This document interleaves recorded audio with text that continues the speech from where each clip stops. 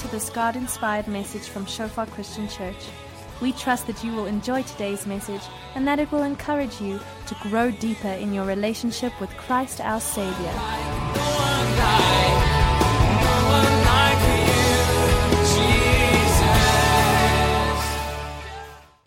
I want to chat a bit about relationships and specifically about marriage. Now, but I want to start with sex. Now, most adults think about sex, whether they're living with it or without it. I'm not saying we think about it all the time, but we do think about it, right? I was sort of second of a family of 5 children. My older brother sitting there. We're four boys and then a girl. So I grew up with mostly boys in the family, and my mom. And I was in a boys' school from SIP A, we called it in those days SIP A. You can see how old I am. I just turned 40 in this last month. Grade 1, I'm told it's called nowadays. And I was in an all-boys school from grade 1 all the way through to matric. So I never attended school with girls, and I never really had many lady friends, and my only significant relationship with a woman was with my mum, and you can imagine with 5 kids, it wasn't always that easy, So our relationship was also sometimes a bit strained. We never. I can't remember, I don't know whether they did it with my brothers, but I never got the birds and the bees talk. Never happened. So you can imagine I had to find out about sex in all the wrong places, in the sort of kleedkamer at school, or, in magazines or from my friends.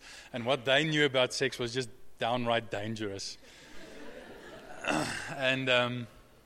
So, and many of us, grow up, and because, sex is such a taboo issue, often it's not spoken about in the right ways or in the right places, and you find out through all the wrong means and in all the wrong places, and often what is wrong, And I remember, one of the things that was really strange for me is, marriage and sex was this sort of weird mystery that I didn't have a clue what to expect because I just didn't have any, significant relationships with women in my life. So I was, you might say, okay, Annie, you're weird. Okay, fine, I am weird. Gaan aan elkeen sy afwyking. You're weird in your own ways as well. So, but all of us grew up with these issues, and all of us,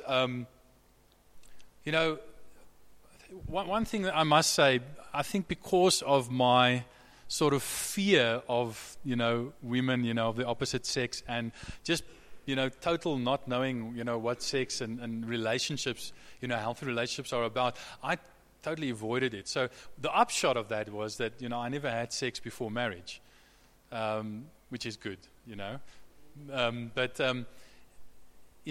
some of us, grew up on the other side of the spectrum where, we also got all the wrong input and we got into wrong relationships and that sort of messed up our lives. And here's the thing, there's a Miles Monroe, a guy said, the misunderstanding of purpose inevitably leads to abuse. A misunderstanding of purpose inevitably leads to abuse. And that is as true for sex and marriage as it is for anything else. If you misunderstand the purpose of something, you can't help abusing it because you don't know what it was created for. You don't know what the right purpose is, so you end up doing it for the wrong purpose. And because, sexuality, has in the past been such a taboo issue and difficult to talk about for many people, and because many of us learned about it in all the wrong places, we end up getting a wrong understanding of the purpose of sex and sexuality, and we end up abusing it, and it does great damage to us as people.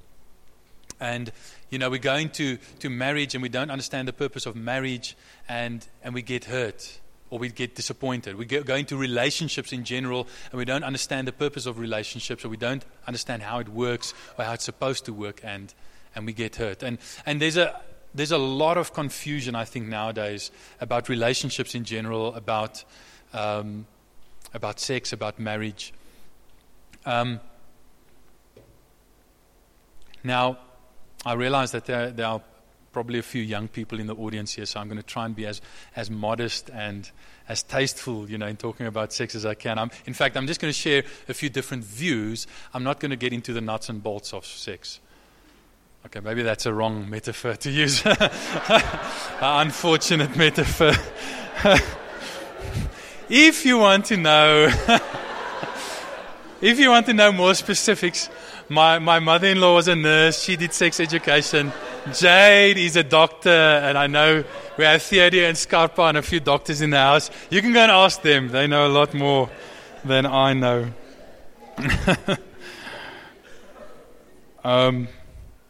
But the Bible is not afraid to talk about sex, about relationship in general. I mean, if you look at Song of Solomon, I mean, some of it is like just, bold face, just celebration of sexual love, And here in 1 Corinthians 6 that we're going to read, 6 and 7, Paul also, talks very straight about sex and about marriage and stuff.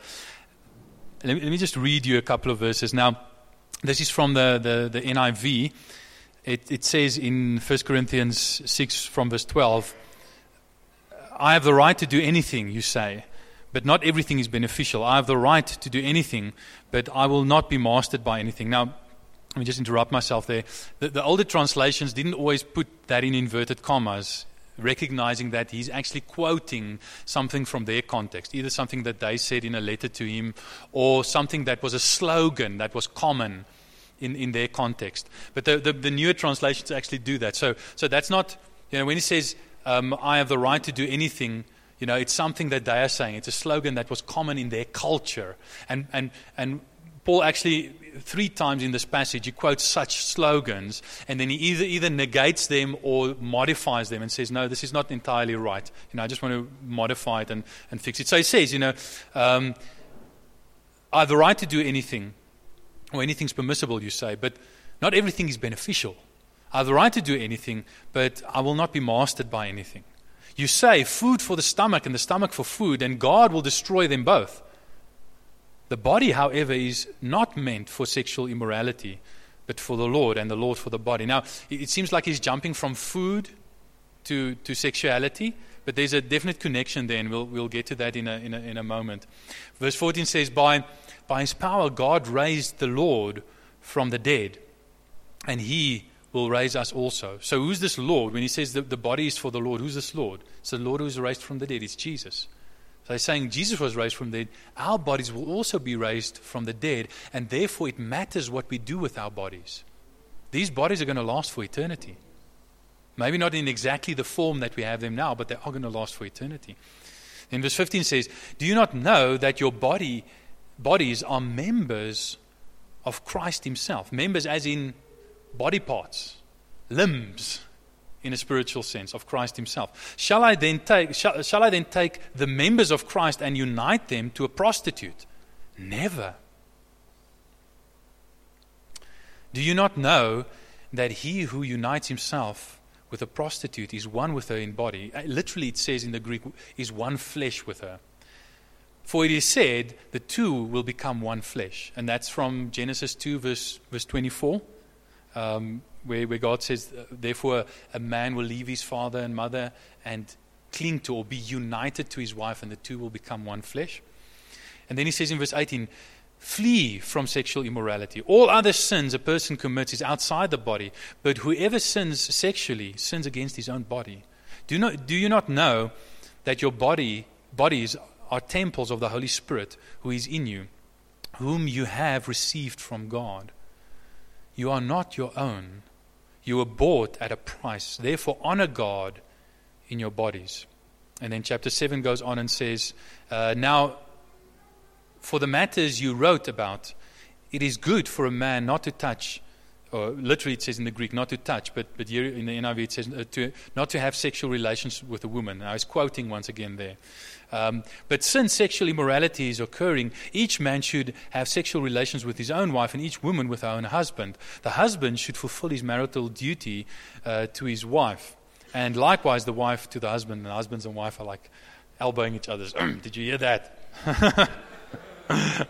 Verse 4 says, and the wife does not have authority over her own body, but yields it to her husband. In the same way, the husband does not have authority over his own body, but yields it to the wife. Do not deprive each other, except, perhaps, by mutual consent and for a time, so that you may devote yourselves to prayer. And then come together again, so that Satan will not tempt you because of your lack of self-control. And what I want to show you here is that Paul deals here with three sort of views or approaches to sex and sexuality that were common in the sort of Corinthian context, and which, surprisingly enough, are probably the most common approaches and views of sex in our context as well. So the first one is sort of the self-expression view. And in 1 Corinthians 6 verse 12, he says, everything is permissible. I have the right to do anything, but everything is not beneficial. Everything is permissible, but I will not be mastered by anything. And if you go and check in chapter 10, 1 Corinthians 10 verse 23, you'll see that he again quotes that same thing. Everything is permissible, or I have the right to do anything. But, then he qualifies it, everything is not beneficial. So, he's quoting here from their context, and in their context there was the slogan, the saying, everything is permissible. And in other words, anything goes. That's the anything goes approach. You know, anything I feel like doing, what I feel determines who I am and what I can do. So if I feel a certain way, if I feel a desire or a need for some other sexual expression, then anything goes. Whatever I feel like doing goes.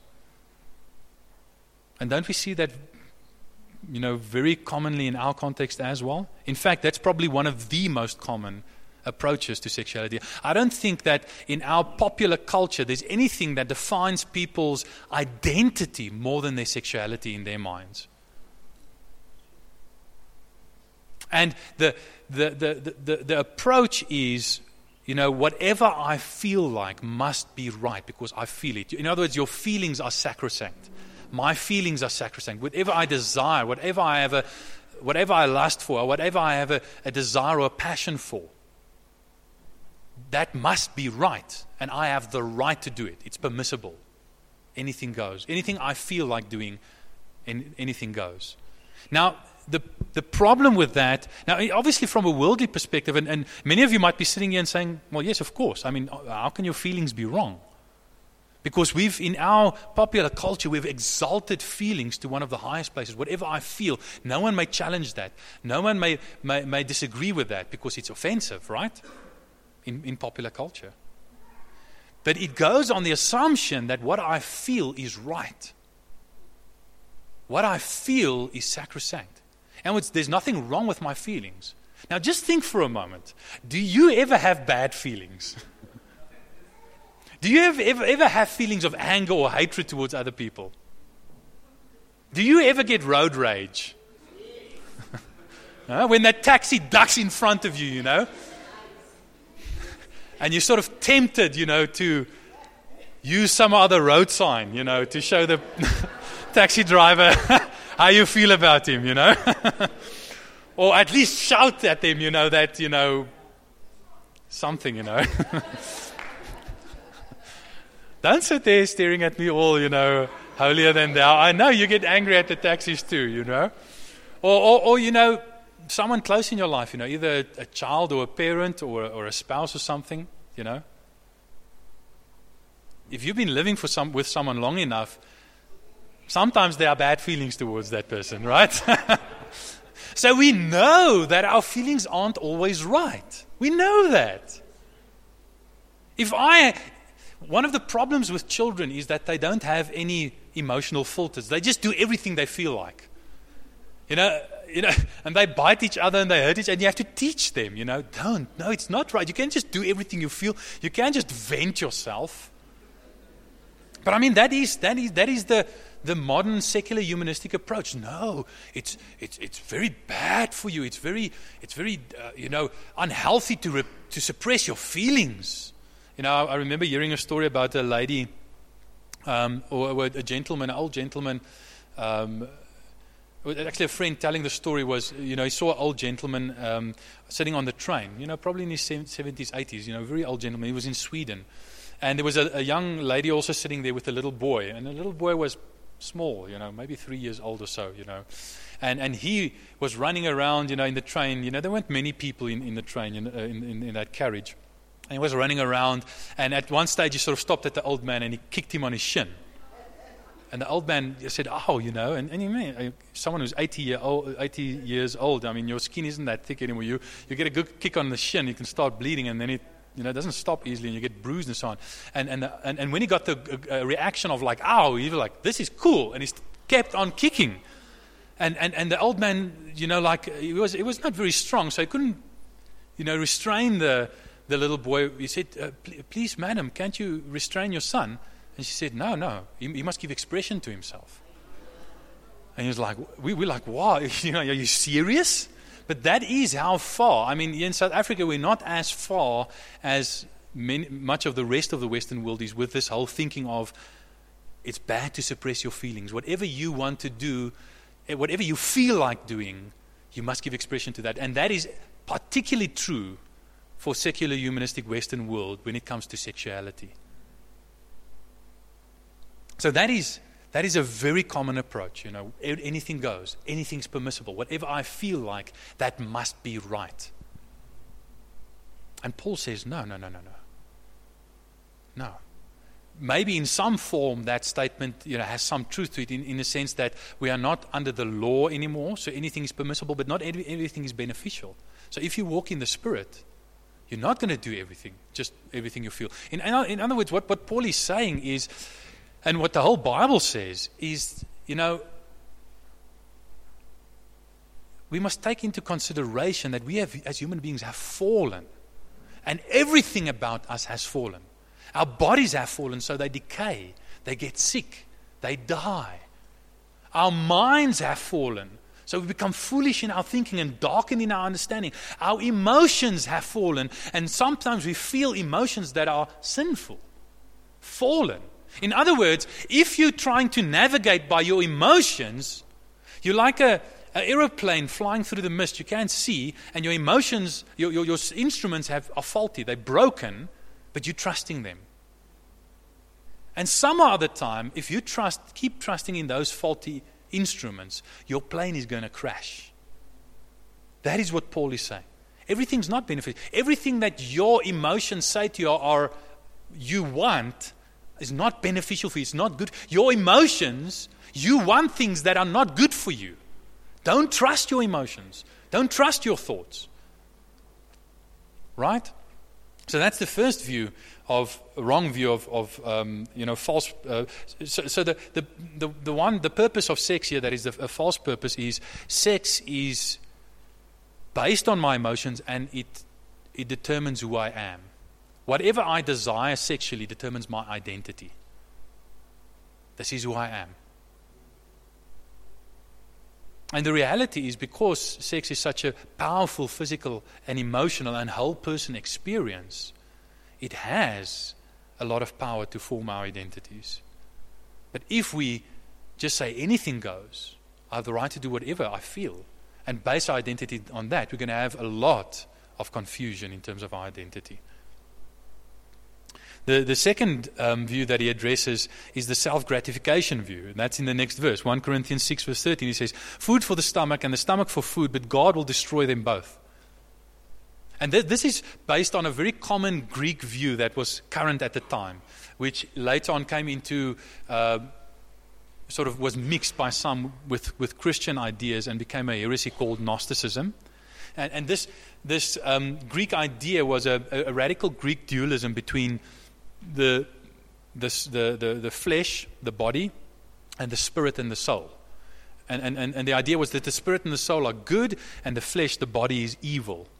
And it usually went in two different directions, and we'll see both of them here now. The first one was, well, if the spirit is evil and the flesh is evil, and I'm not really flesh, and salvation is when I escape my body, through esoteric knowledge, then whatever I do in the body doesn't really matter. So I can do all kinds of sin because I'm not really my body. It's my body sinning, and one day I'm going to leave my body. And many Christians believe that too, by the way. I mean, we've probably all heard the saying, which comes from the sort of prosperity gospel, which is, has Gnostic roots, unfortunately. I am a spirit, I have a soul, and I live in a body. That's not Christian. That's Gnosticism. The Bible says, I am a spirit, I am a soul, and I am a body. And for all of eternity, I will be all three, spirit, soul, and body. I will be temporarily at death. My soul and my spirit will be separated from my body, but then it will be eternally reunited again at the resurrection. Eternally reunited at the resurrection. Jesus himself, God the Son, is spirit, soul, and body for all of eternity. So your body is an integral part of who you are, of who I am. So we cannot go for this Greek view that the body is unimportant. Whatever you do with the body is unimportant. So let me paraphrase that view. That view, it says food is for the stomach and the stomach for food, but God will destroy them both. Is, if I'm hungry, I eat. If I feel like sex, I do it. If I'm hungry, I eat whatever I can find. And if I, in other words, sex is just an appetite, just like hunger. It's just an appetite, and it's an appetite that you just have to meet, just like eating food. Nothing funny about it. It's just an appetite. And that is also, surprisingly, a very common view in our time, isn't it? It's a very common view in our time. So many people think of, we are just, because of the influence of evolution, for example, we're just talking animals. And animals, do it on the Discovery Channel. And, we should do it too, You eat, you drink, you have sex. It's just an appetite. There's nothing sacred, nothing special about it. And it's a very low view of sexuality. And you do it with whomever you want, because eventually, God's going to destroy both the body and, the food. Everything's going to be destroyed. Everything physical is going to be destroyed. The Bible says, no, everything physical is not going to be destroyed. God's going to resurrect the body. God's going to create not only a new heaven, but a new earth. The earth will not be destroyed. It will be recreated. Okay. And the third view is found in chapter 7, verse 1. And that's the self-denial view. Now, for the matters you wrote about, it is good for a man not to have sexual relations or not to touch a woman. Now, I realized when I was preparing later the week that I actually quoted that on Wednesday out of context. When I was trying to give an answer. I don't know if any of you remember, but, I quoted it as though it was something that Paul said. When I went to check carefully, I realized, oops, made a mistake. This is not actually what Paul is saying. This is, once again, Paul quoting his audience, the Corinthians, and some other slogan from their context. And this slogan said, it's good for a man not to touch or not to have sexual relations with a woman. And this view, with the other view, the first view is sort of the sex as self-expression and identity. The second view is sex as mere appetite. This view is sex as dirty and defiling. Sex as sinful. And this is sort of the stereotypical, where the first two views are sort of more the liberal view. This is sort of the stereotypical conservative view. Sex is dirty, and it's necessary for procreation. It's necessary for us to have children, but it's a necessary evil. Even within marriage. And there are some people who think like that. There are even, sadly, some Christians who think like that. And once again, we see that just like the liberal view is too low a view for sex in Paul's eye, this conservative view is also too low a view for sex in Paul's eyes. And Paul says, no, this doesn't work either. No, the self-denial view doesn't go either. And we see culture sort of fighting against each other. You see sort of the liberal side of culture, just going absolutely crazy in terms of anything goes, and it's just an appetite, and do it with whomever you want to, whenever you want to, however you want to. And then we see the overreaction to that, the conservative side, saying no, nothing goes. Sex is bad, sex is evil, and you get the impression, even among some Christians, surprisingly, that you get the impression that they think the devil invented sex. Right? I mean, sometimes when I talk to Christians about sex and sexuality, I sort of get that impression. Sex is this evil thing that the devil invented. No, God invented it. God invented it. And sex is pleasurable because God created it that way. This might be a shock to some of you. God is not a killjoy, Christians aren't supposed to be, some of you sitting here, maybe you're not a Christian, or so, you're sort of thinking, but what's going on here? This is messing with my stereotype about Christians. I thought Christians are supposed to be these prudes, are not supposed to enjoy anything. Well, no, actually not. That's a stereotype of Christianity. That's a misrepresentation of Christianity. What I've found is that many people who reject Christianity often have those kinds of stereotypes and misconceptions about Christianity. They rightly sometimes reject the misrepresentation or the stereotype of Christianity, not knowing what the real thing is. Well, Paul says, this kind of thing that sex is evil, that sex is dirty or defiling, not biblical at all. Not biblical at all. Okay, so just to sum up, you have these three approaches to sexuality, these three false purposes. Sex. The purpose of sex is self-expression. The purpose of sex is self-gratification. It's all about pleasure, me doing what I want to do and enjoying it as much as I can. Sex is about self-denial. Now, the first one, sex is self-expression, makes sex all important. Now, let me just stand still here for a while and just maybe try and explain this, because, there's a guy, Ernest Becker, who wrote a book, Pulitzer Prize-winning book, The Denial of Death. And he said, we are the first generation. And that was written in the mid-70s. And at that stage already, he said, we are the first generation that has a widespread belief in no ultimate future.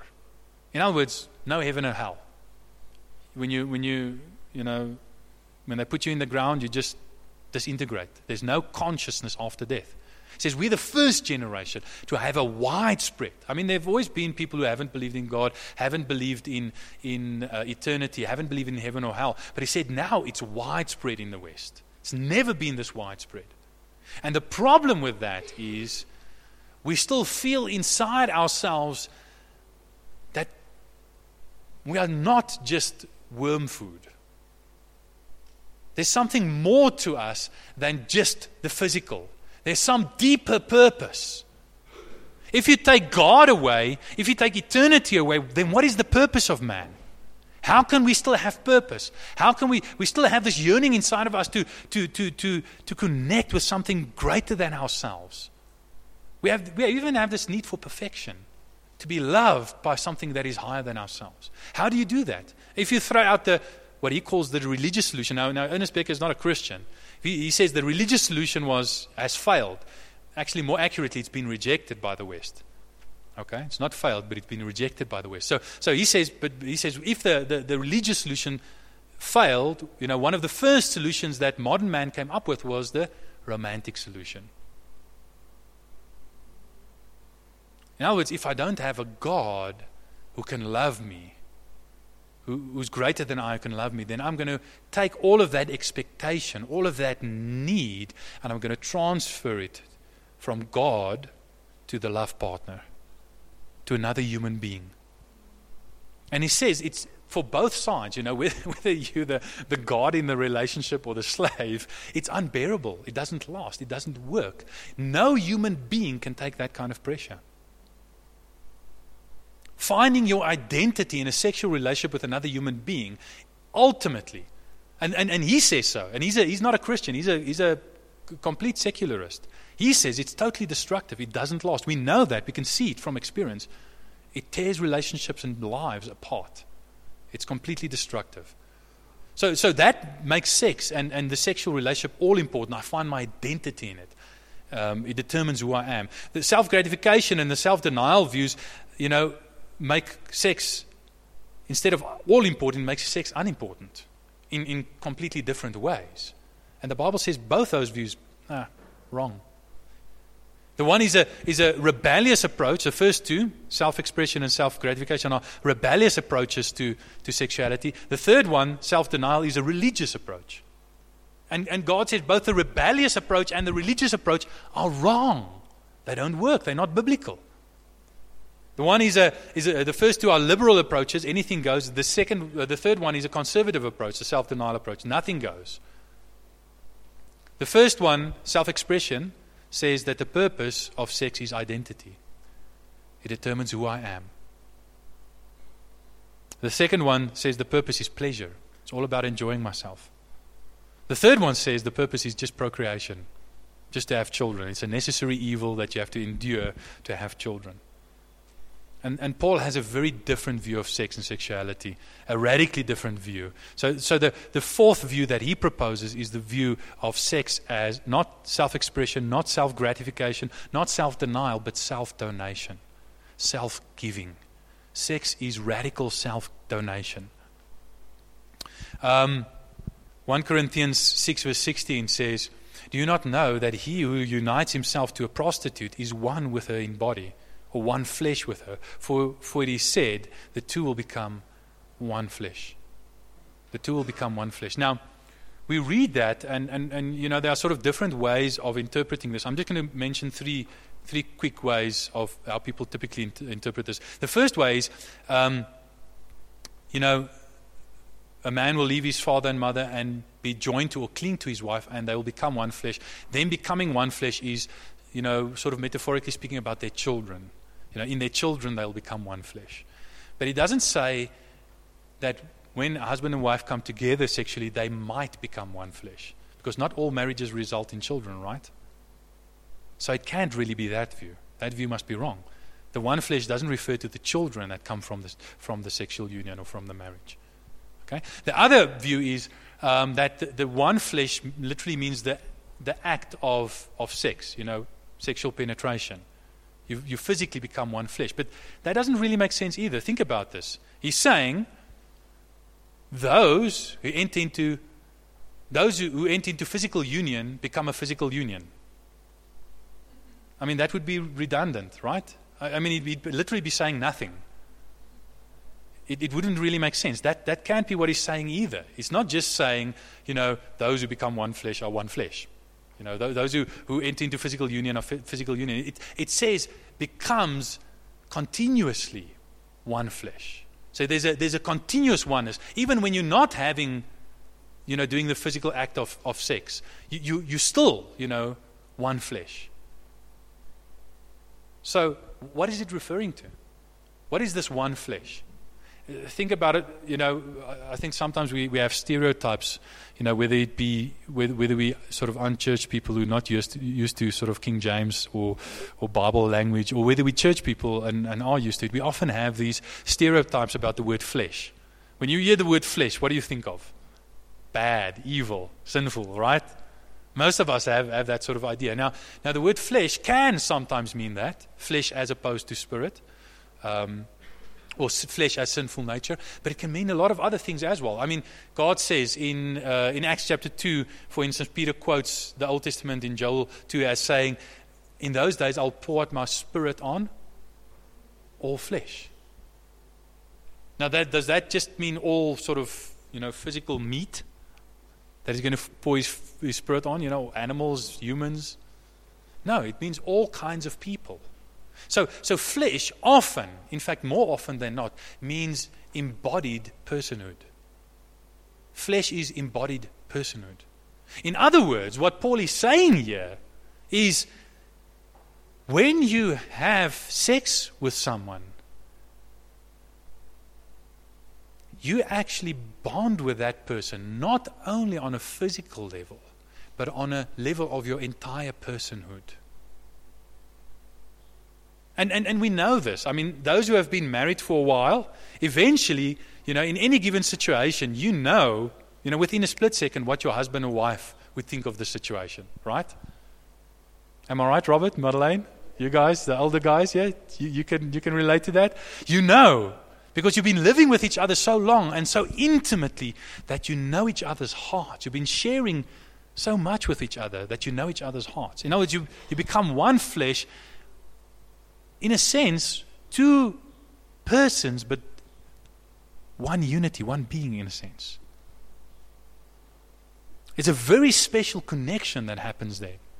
And that's why Paul says, he who joins himself, unites himself to a prostitute is one body with her.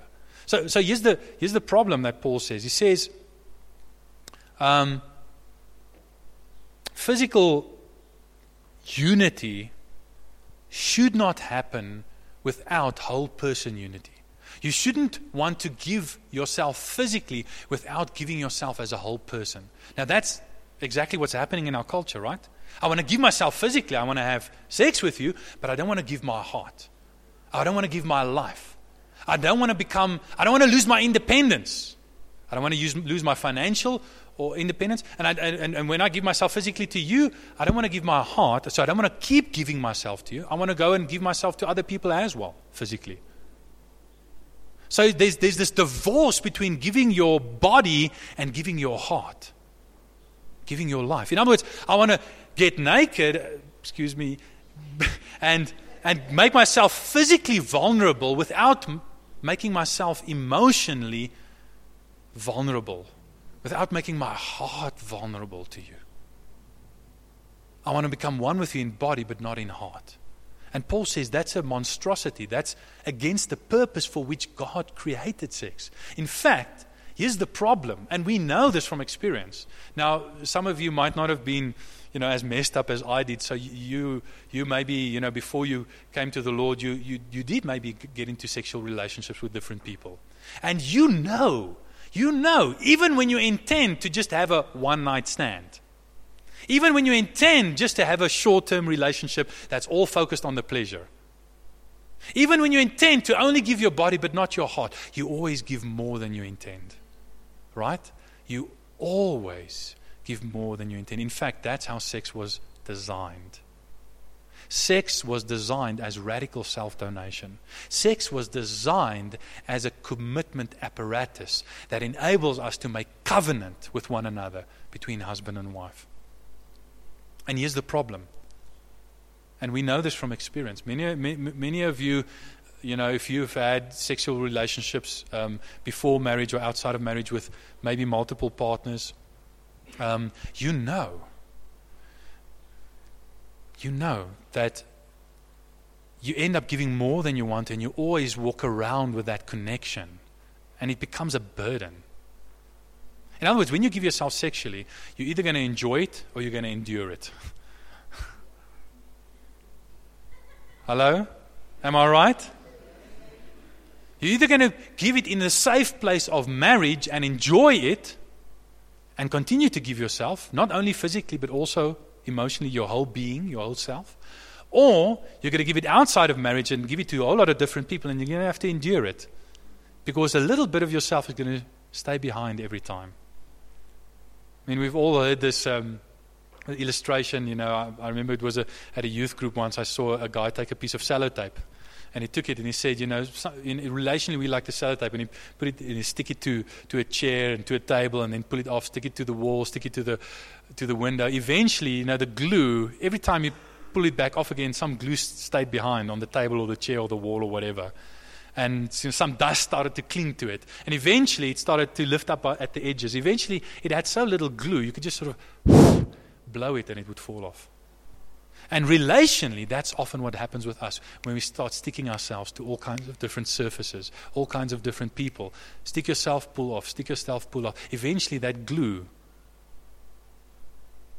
disintegrates. You no longer have that glue. And when you do find the person you really want to commit yourself to, you can no longer do that. You find, to your shock and your horror, you can no longer give yourself because you've given yourself so many times. You're all over the place. You're not there to be able to give yourself wholly like you want to. And each of us has a need, a desire to do that. I was speaking to an old friend of mine, Derek Manser, a gentleman in Franschhoek, and he got married to his wife Rosita. He comes from England and she comes from the Netherlands, and they were typical British Dutch culture, quite a liberal background. So they had a lot of sexual relationships before they got married. Then they got married. They were married for a couple of years before they actually became Christians. They became Christians a bit later in life. And he was talking to me about this, and he said something that was very interesting. He said, that's one of the most difficult things when you come from a background where you've given yourself sexually to different people, is when you actually get to the right person that you want to give yourself to, you realize you're not all there to give. And he says it's like that song, the first cut is the deepest. You ever heard that song? Is a bit before your time? That's Cat Stevens wrote it recorded it in 1967.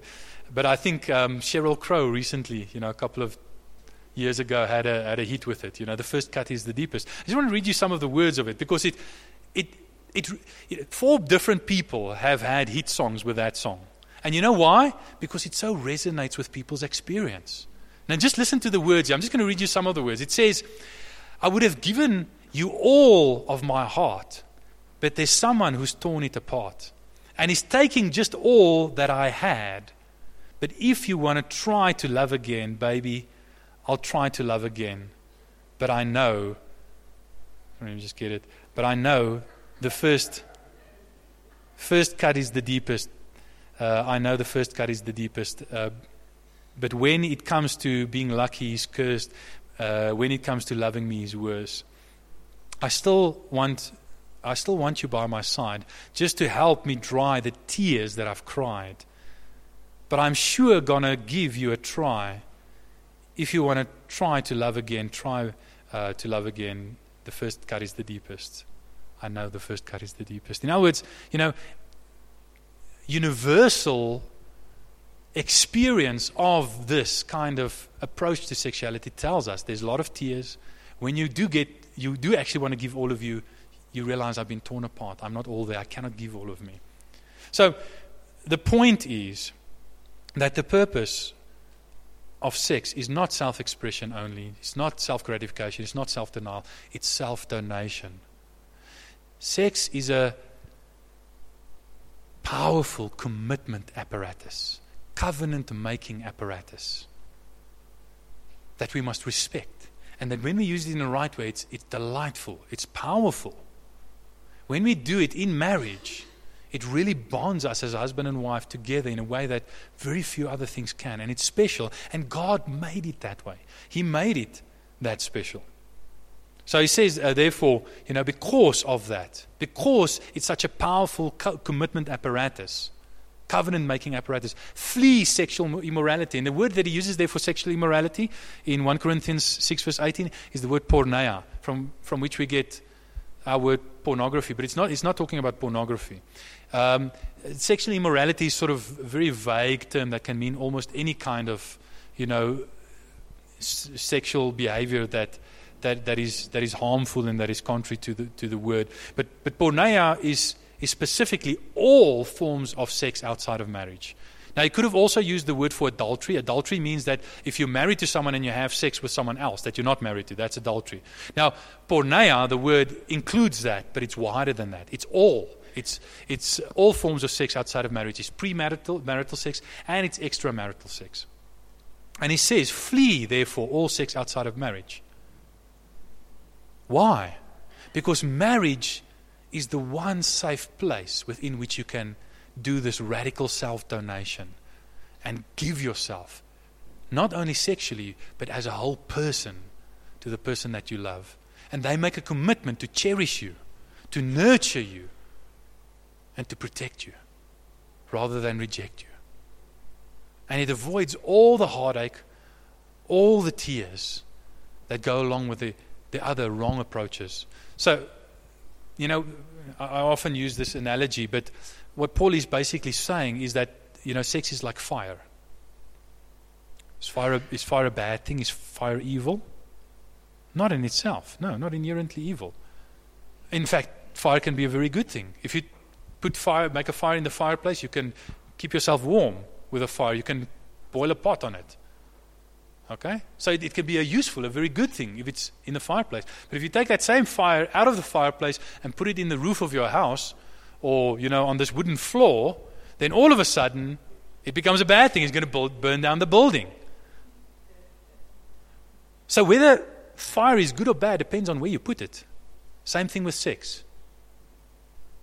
Whether it's good or bad depends on where you put it. If you keep fire in the fireplace, it's a good thing. If you keep sex within marriage, it's a good thing. In fact, it's a powerful and a very precious thing that God gave to us. And that's why Paul says, avoid, flee. I like the way he says it. He says, flee sexual immorality. Flee porneia. Flee all sex outside of marriage. He doesn't just say avoid it. He says flee from it. I'm not going to ask you to, please don't put up your hands.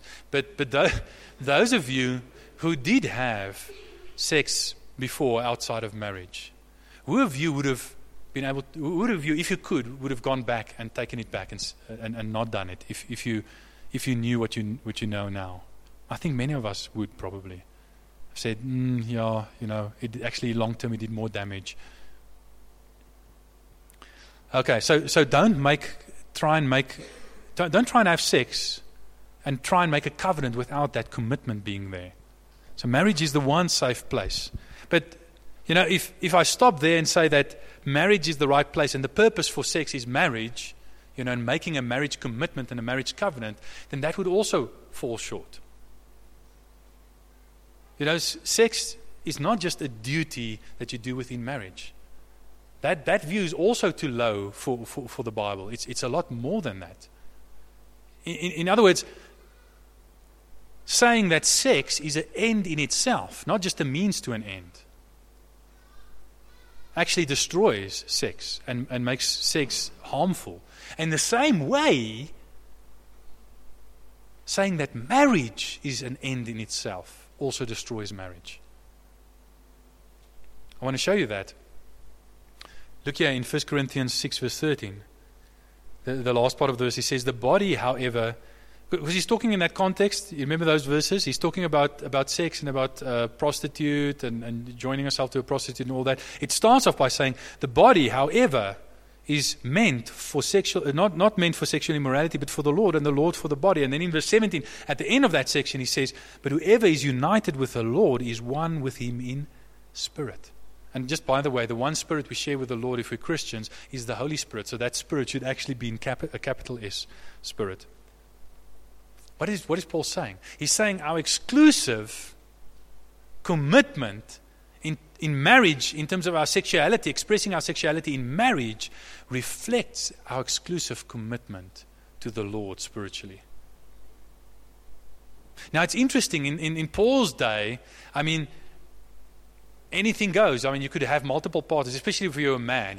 Women were actually expected, to be faithful to their husbands. But husbands in those days could do pretty much anything they wanted to, And they could sleep around with, have their wife, have a girlfriend, someone else, their neighbor's wife, and then have a prostitute. That was the world that they lived in. It was mean, But they also, it's interesting, they didn't believe in exclusive commitment to, in sexually, but they also didn't believe in exclusive commitment religiously. They have many gods. Anything goes. And Paul is saying Christianity is radically different. In like the one, I remember reading this one early church father writing, we as Christians, we share our goods, but not our wives, not our spouses. We're generous in sharing our goods, but we don't share our spouses. And the same way, we don't share our God. We believe in exclusive commitment when it comes to marriage, and that exclusive commitment in marriage reflects our exclusive commitment to God, to Jesus. And what he's trying to say here is that even the best marriage this side of eternity is just a pale reflection of our ultimate marriage to the Lord Jesus. Ultimately, our bodies are meant for Jesus, the Lord Jesus. And for eternity, we will be united with him. Eternity will be united with him. And just think about this. If you have a good marriage, marriage can be really great. Sex can be really great. But think about this for a moment. If the muddy waters, thousands of miles away from the source, taste so sweet, how sweet will the fountainhead taste? To which they are just a signpost pointing towards. How sweet will that union be? How deep will that pleasure be? How deep will that commitment be? How safe will you feel within that relationship? How loved will you feel within His arms? And that is the ultimate purpose of marriage. So the ultimate purpose of sex is marriage, if it's rightly understood, making covenant, exclusive, enduring covenant. And the ultimate purpose of the marriage covenant is to point us to a more important covenant, the covenant with Jesus, the marriage union with Jesus, our Lord. Okay, so a misunderstanding of purpose inevitably leads to abuse. If you misunderstand the purpose of sex, you're going to abuse it. But if you understand its correct purpose, to make a covenant commitment in marriage and give not only yourself physically, but your whole person, then it can be very special, very precious within marriage. But then you also must make sure you don't misunderstand the purpose of marriage. Whereas liberal culture tends to idolize sex and romance, conservative culture tends to idolize family. And both are wrong. Anything you idolize, you're going to destroy, and it's going to destroy you. Anything you put in the place of God will destroy you, and you will destroy it. And that's why, if you're looking for a life partner, first make sure that Jesus occupies the right place in your life. Because otherwise, if you do find that right life partner, you will harm them if you make them too important. You will harm them. I remember, I said this on Wednesday as well, but Louis Malherbe, a well-known Afrikaans preacher, a few decades ago, said, my first marriage failed because in my first marriage I was the most important person. My second marriage failed because in my second marriage my wife was the most important person. And my third marriage succeeded because in my third marriage Jesus was the most important person. There are some of you sitting here and in your hearts, especially I just want to talk for a moment with singles. In your hearts, finding your life partner is so important to you that you sort of idolize them, that you have this idealized view of a life partner and you've idolized them. And God knows that if He now, at this moment, before you've dealt with it, gives you that person, you will hurt them. You will harm them. You will destroy them. And so God is holding back. And you're wondering, why, God? I'm praying, I'm asking, why are you holding back? Why are you not releasing this person into my life? And God is saying, it's for your own good. You're going to hurt this person. Here's the thing, and I'm going to talk about this tonight at the worship evening a bit more. If you do not make Jesus your one true love, you will never know true love. If you do not make Jesus your one true love, you will never know true love. So it's important that we understand that all of this, sex, marriage, all ultimately points to our relationship with Jesus. That will ultimately fulfill us. And when it does fulfill us, then whether we're single or married, we're fulfilled in the Lord. Loving Jesus and being loved by Him makes your singleness better. And loving Jesus and being loved by Him makes your marriage better. Because everything, unless Jesus is in the right place in your life, nothing else in your life will fall into place. And ultimately, even the good things that God gives you will destroy you. Because you put them in the wrong place. Can you see that? Father God, we just want to thank you, Lord, for your Son, Jesus. Thank you, Lord, that we can experience, Lord, Lord, even now, Lord, in this life, Lord, just a foretaste of how awesome, how precious, how powerful it is to be able to connect to someone on that level. And we realize, Lord, that our spiritual connection with you goes even far beyond what is possible, even with a physical connection in marriage. And Lord, we pray, Lord God, that we will put no other relationship above our relationship with you. But that we'll first find fulfillment in you so that we can then enjoy all the other relationships as you intend us to do. Lord, I want to pray, Lord, that you'll shift paradigms in people's minds today, Lord, where there are some, Lord, who have, Lord, almost a reckless, liberal approach to sexuality as self-expression or mere self-gratification, Lord.